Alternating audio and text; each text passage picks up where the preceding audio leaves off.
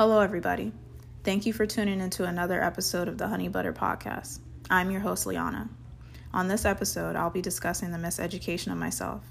To explain further, I'll be talking about my life experiences and how I had to relearn things I thought I knew. Sharing my life experiences and the lessons I learned along the way may hopefully reach another person who may need to hear it.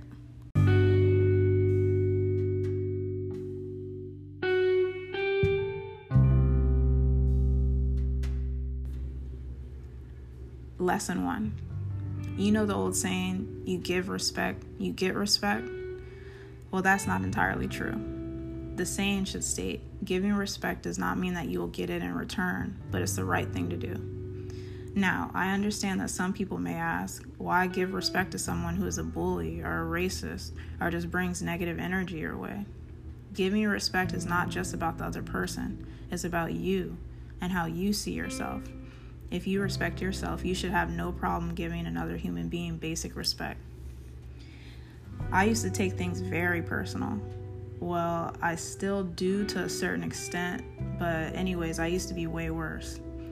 So if I were to go out of my way to give respect to somebody and I didn't get it back, that would really hurt my feelings.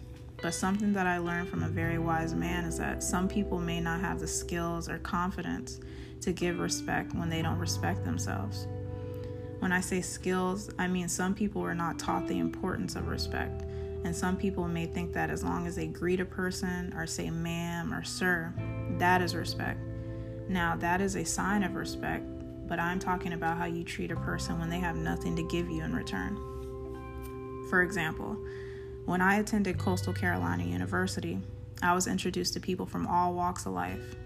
I remember this one time I was walking back to my dorm room, and this guy I knew who lived below me and didn't even attend the college, but was just there to socialize with females and pretty much party, saw me and begged me for a ride to work.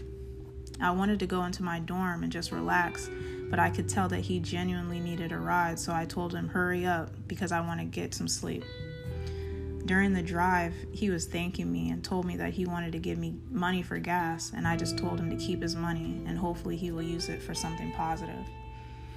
I know some people may have ignored him or looked down on him because he has all the time in the world to party and socialize but can't figure out a way to work.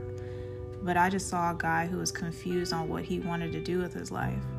And at least he had a job, so I wanted to show him respect so he may see that he should respect himself more. I know that example is simple, but sometimes people need an example of how to give respect in order to get it.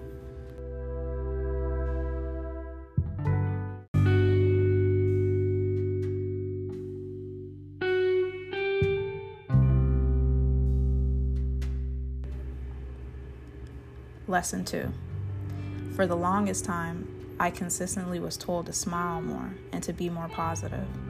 After my father got into his car accident, I drastically changed from a happy little girl to a girl that was very bitter inside. Now, I do agree that I should smile more and show more outward happiness, but I have realized that just because a person smiles or exhibits happy traits, that does not necessarily mean they are happy inside. One thing I learned about myself when it comes to being positive is that it does not matter if I smile more, as long as I know myself and that I can accomplish anything I set my mind to. I shouldn't worry about how people perceive the way I show my emotions.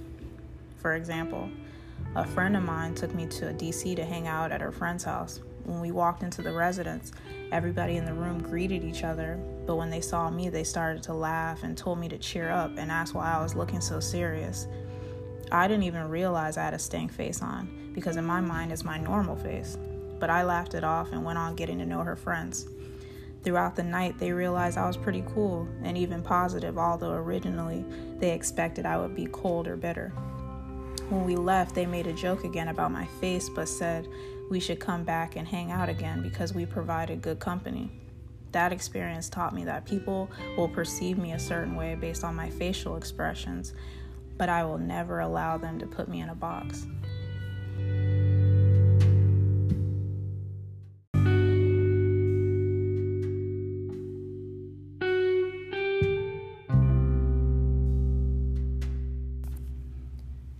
Lesson 3. I honestly believe the emotion anger is our superpower.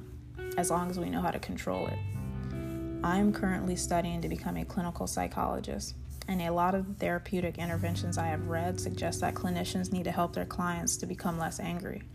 I definitely agree that anger is a maladaptive behavior, which means it is bad, but I also feel like anger provides us a chance to make a change.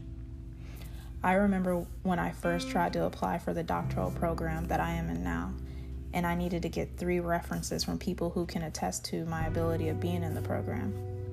I asked my undergraduate psychology professor because I felt like I built good rapport with her.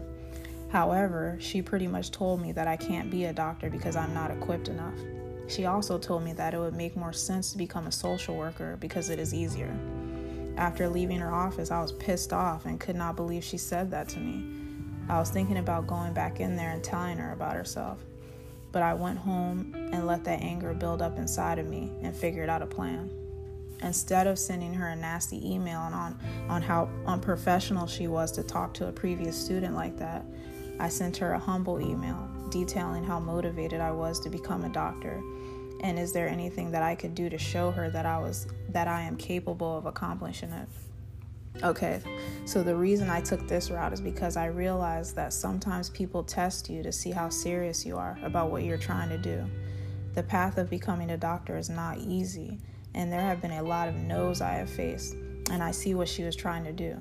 Am I willing to go down this path even if no one believes in me? So, she emailed me back and was surprised with my graciousness and told me how I could receive a letter of recommendation from her, and I eventually did receive that letter. The reason I brought up this story is to show that I could have let my anger control me and allow me to ruin an opportunity, but I realized what the big picture was and focused on what is important, which was getting into the doctoral program.